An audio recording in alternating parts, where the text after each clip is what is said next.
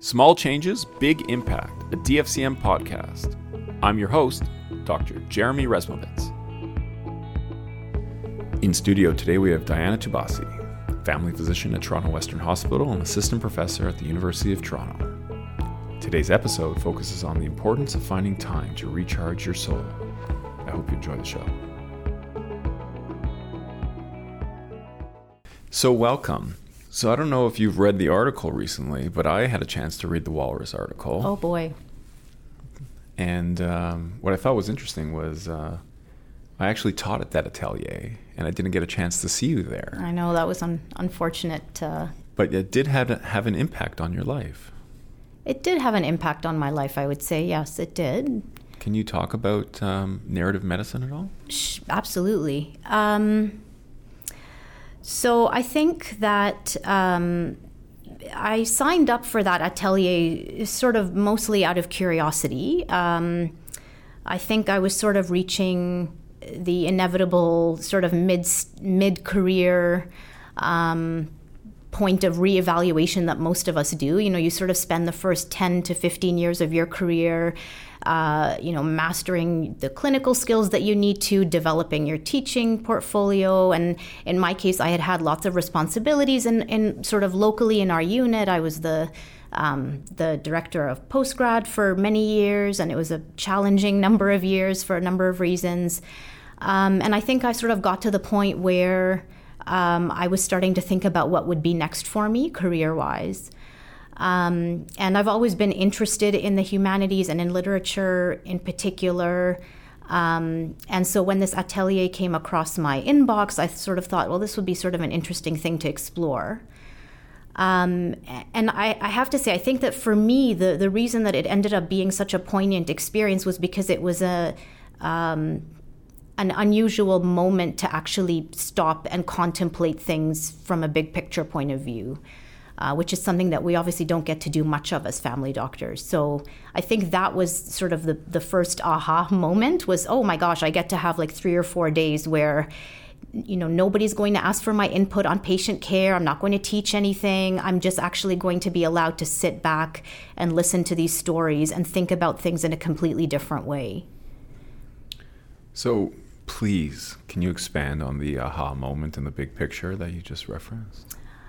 I mean, I think that when you are able to step out of the daily, a step off of the daily treadmill, you know, sort of the chronic hassles that everybody has to deal with in their daily life, the system issues that we all struggle with as family doctors that sort of, you know, day after day kind of leave you feeling often quite demoralized and discouraged. When you step away from that, even for a few days, and read poetry, or listen to other people tell their stories of their most meaningful patient encounters.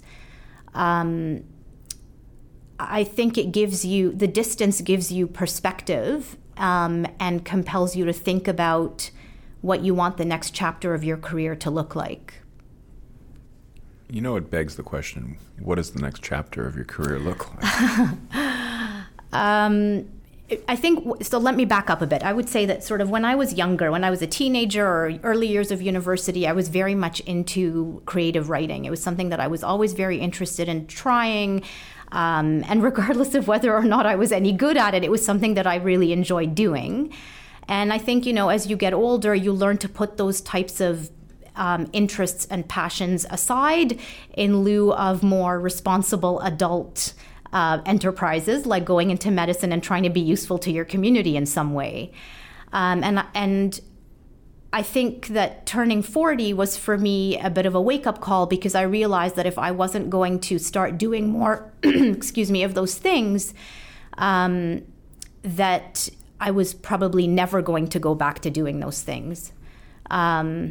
And so I want those things to be part of the next stage of my career. So it's not just, in quotation marks, going to be about satisfying the masters of my, sort of the clinical world, the academic world, et cetera. It's also going to be about how do I feed my own soul. Wow. So how do you feed your own soul? I mean, these are deep questions, and maybe you can't answer how you feed your soul on a monthly or yearly basis, but maybe there's a small thing that you do every day now that helps feed your soul.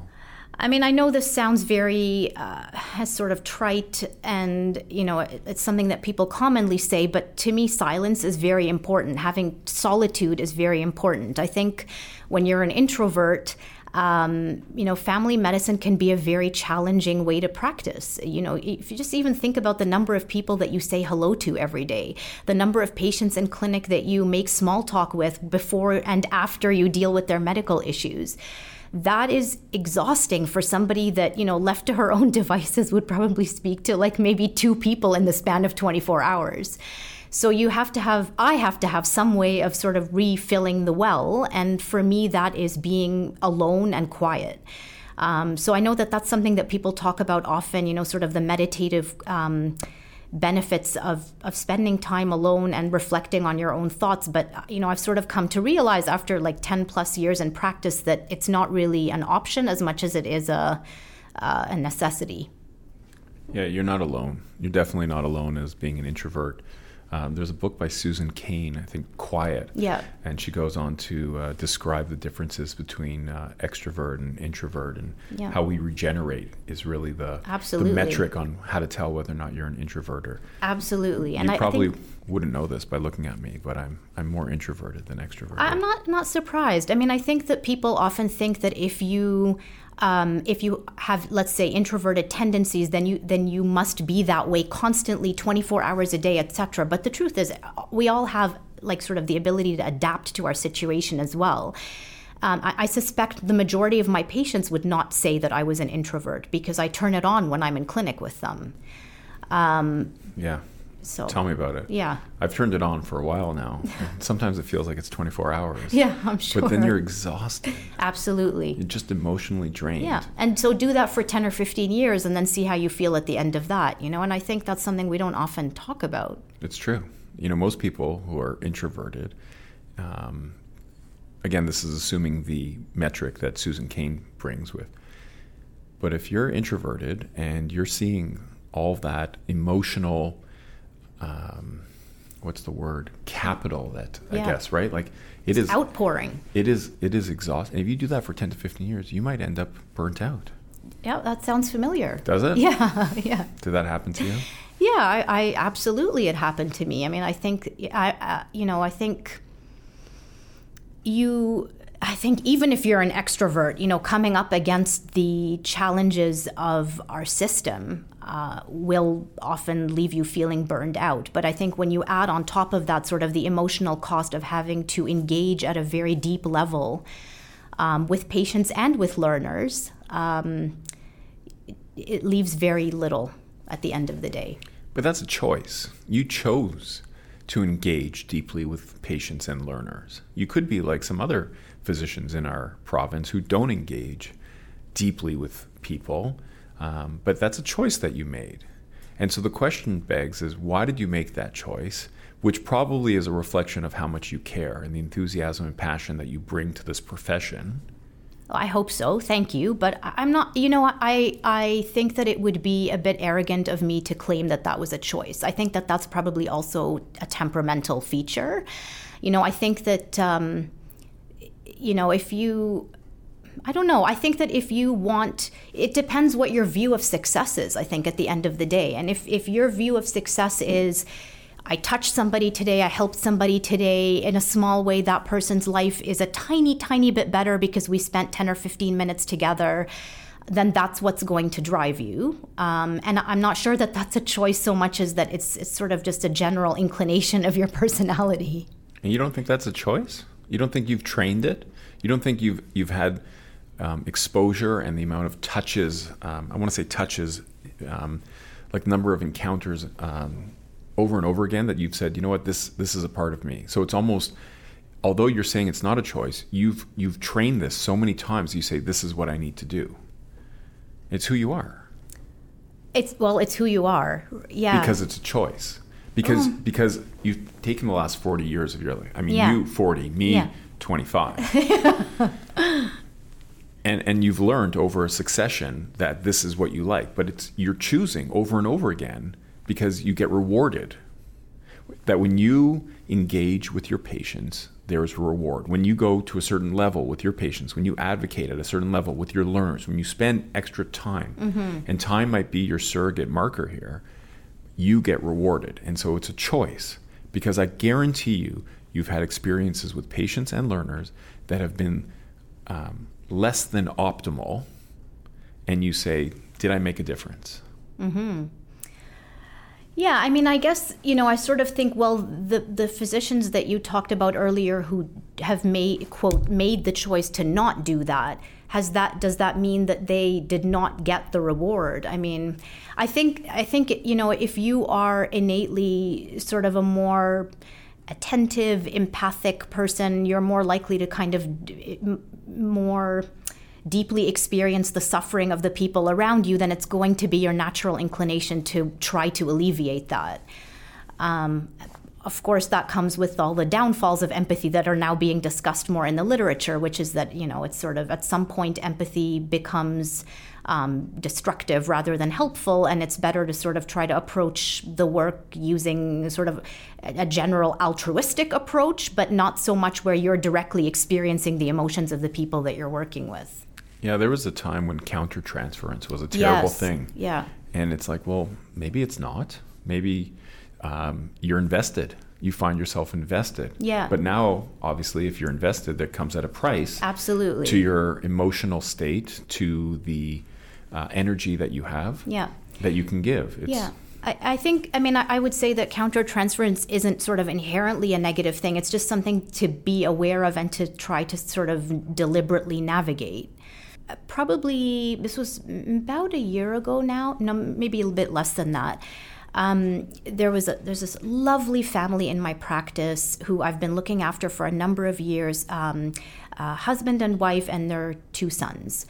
And the older son, who was about 12 at the time, came into clinic and basically presented with what sounded like a benign headache. And to cut a long story short, after sort of doing a history and physical exam, the nurse practitioner actually who was working with me that day, who had seen the patient, said there's something terribly wrong here. We need to send them for urgent imaging. And to cut a long story short, the boy was ultimately diagnosed with a cerebellar tumor. And this happened about a week before I was due to go on vacation with my kids. We had this trip planned to Florida, and I just sort of had this moment of thinking to myself, like, how am I going to leave this family? They were admitted to sick kids. They were waiting for radiation therapy. They didn't know anybody there. I went and I visited them at sick kids, and sort of the look on their face of like, oh my gosh, it's the familiar comfort of somebody that we know. And I think I thought about them the entire week that I was on vacation. So we would go to the beach and my boys would go to the pool, and then I would walk up and down the shoreline and I would think about this young boy and his family and what they were going through. And I think you can easily hold that up as an example of how empathy can be destructive and how it can sort of invade your personal life, and it can but to me it was nothing like that at all. It was actually an incredibly positive and transformative experience, because I realized in the reaction of the parents when I went to visit them in the hospital that we actually had something meaningful. Like, our relationship mattered to them. It was important to them. It was helpful to them. And even though I wasn't going to be the person who was going to administer radiation to this kid, that my presence and involvement there actually meant something useful to them. So I sort of go back to that moment, because to me it's a classic example of how, when we talk to our medical students about the pitfalls of empathy, we say, well, this is the kind of thing you want to avoid. You don't want to be on vacation with your children thinking about your patients and how they're suffering. But it was not like that at all for me. I felt like an immense privilege and almost like a sanctity about that experience that and in many ways, like, I credit that family. I've talked to them about this since, with bringing me back, like bringing me back to what is meaningful about our jobs as family doctors and why I want to continue doing the work that I'm doing despite all of the hassles that we have to deal with day after day. So who said that it was destructive? That's what I don't understand. Well, I mean, I think we view it as something that is emotionally costly. I think that if you are able to maintain a little bit more coolness to your clinical encounters, a little bit more distance, you feel less of the pain. There's no doubt about that. But you also feel less of the reward, I think. I agree with that. But I don't think that it's only destructive if it starts impacting the rest of your world, right?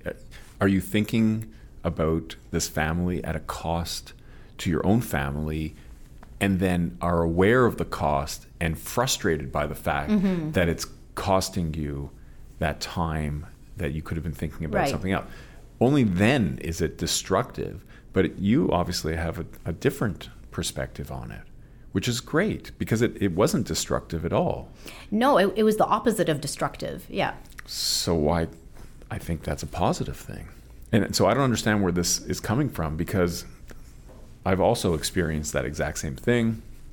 My wife has said, "Where are you going?" I had a patient who came in at Friday at 6:00, because that's when patients come in, and having difficulty with his eyesight.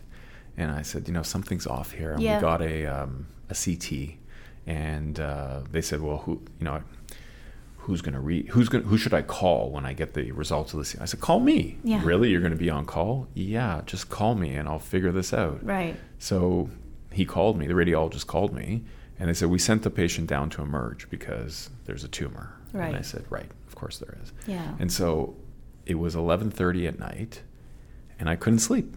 Yeah. And I said to my wife, I'm going to go to the emergency room. I'm going to go see him, because we had a relationship. Yeah. And I showed up, and they thought I was crazy. The patients thought I was crazy. Right. Yes. Yeah.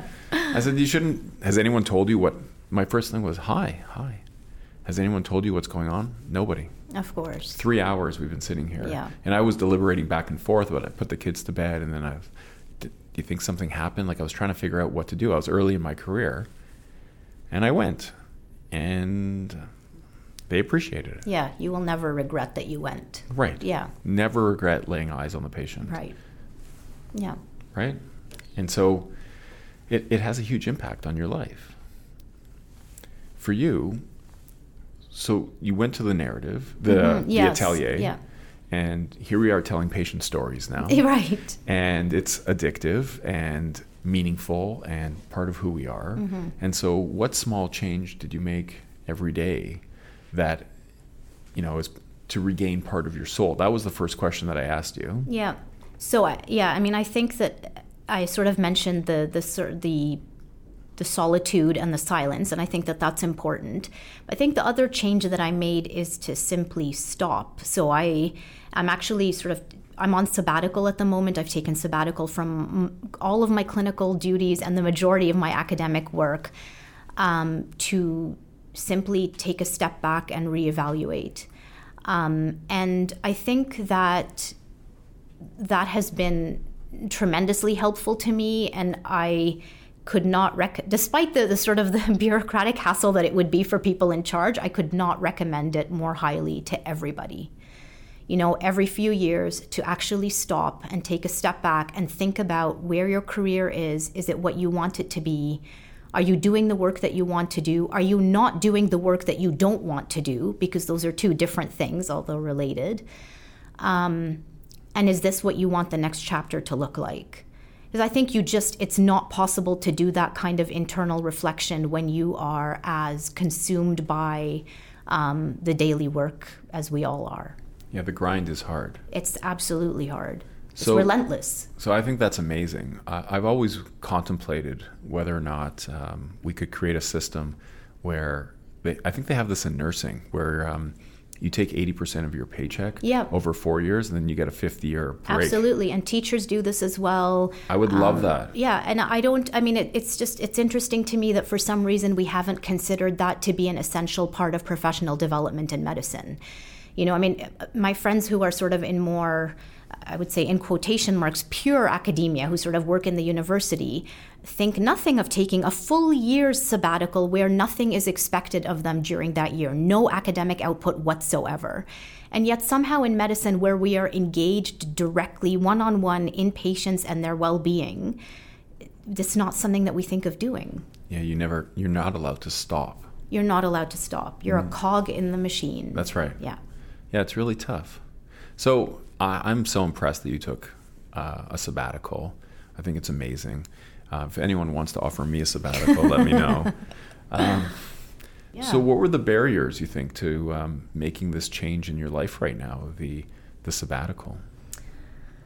I mean, expectation really was what it boils down to, and it's the expectation of others. It's my own expectations. I mean, I think if you have established a career in medicine and you've done, sort of, I say this with, some embarrassment, but you've done fairly well at it. It is confusing to people if you want to stop rather than continue to climb the hierarchy. And it's risky also because you wonder, are you labeling yourself in some way that would make you a liability in the future? Oh, okay, she's the person who turned down this position. She's the person who wanted to do less rather than more. We don't want to invite her to be on this committee. Don't give her that position because we don't know if she can be trusted to stay with it for the entire tenure of the role. So these things they weigh on you because you don't necessarily know what the next 10 years are going to look like. And you might take a sabbatical and try writing and then discover that it's not what you really want to do. So there is risk to it. There's obviously also there's an impact on your patients, right? I mean, the reaction from my patients from being away from clinic for a few weeks only was just incredible. I mean, validating, certainly validating, but just, surprising to me how disruptive they felt it would be for me to be away for a short period of time, even if they weren't going to need necessarily to see me during that time. I've had some of my patients say, yeah, but we know you're there if we need you. So if you're not there, that creates anxiety for us. Yeah, you've created a security blanket. Right. It's hard walking away from that. It's very, very hard, yeah. And I mean, other barriers, I mean, we all see ourselves in a certain way, and it's very hard to kind of break out of that mold. So I think that's also something that I would need to take responsibility for. I mean, I stand in my own way as much as anybody else does, so. No one's ever said that here before. Really? Yeah, that's amazing. When did you learn that? I don't, it just doesn't really strike me as something that needs to be learned. I don't, I mean, I think I've just, I'm a very strong advocate of personal responsibility for one's own life choices. And so I try to live by that rule. Yeah, ownership. It's amazing. Yeah. I had a resident and I tried instilling ownership in the resident and there was some resistance. 2 years of resistance, actually, right? Yeah. And we bumped into each other a few years later, and he said to me, actually, I didn't realize it till I left, but what you were trying to do was prepare me for the world. Absolutely. Gosh, absolutely. And here I was resisting this while I was a resident, and taking ownership would have been the best thing I could have done. Yes. To set me up for success, because you need to own what you do in this world of medicine that we practice. And whether or not you're a barrier to yourself, right? Well, we all are barriers to ourselves, right? It's that awareness to go, what am I doing that is impeding my progress? Absolutely. How do I get better? Yeah. And most people like the hole that they're in, and they're comfortable. Absolutely. This is what makes change so difficult and terrifying for all of us, is that if you are going to try to do something differently, it requires you to first admit that what you're currently doing is insufficient in some way. And that requires humility. And that's what makes it so difficult. The first step is admitting that what you're doing is insufficient, wrong, inappropriate, just not meeting the standard in some way. I should let you know. Yeah. I have a problem. Tell me. Oh, that's the first step always. Yeah, yes, exactly. Admit that there is a problem. Admit it. Yeah. You're trying to go back into your family doctor ways there. Remember, you're on sabbatical. I'm trying to, yeah. You can't ever permanently turn it off. Yeah, we're not going to have you do that. You're on sabbatical. I'll be mindful and respectful of your sabbatical. Thank you. I appreciate it. So you don't have to listen to my problems this morning. As we come to a close here, let's talk about if they only knew. I like that phrase. If they only knew. This is your opportunity to tell the world. If they only knew. And it could be whichever world you want to talk about. It could be home. It could be the hospital. It could be the learners. It could be the patients. If they only knew. How much better things could be if we looked within us rather than outside of us. If we came to ourselves first for the change rather than expecting other people to do it for us. And if we stopped trying to fix the world by fixing other people. That's what I would say. Amen. Thank you so much for coming in today. I really appreciate your time. Thank you so much for the invitation. It was really fun. Awesome. Have a great day. This podcast was made possible through the support of the Department of Family and Community Medicine at the University of Toronto. Special thanks to Alison Mullen, Brian De Silva, and the whole podcast committee. Thanks for tuning in. See you next time.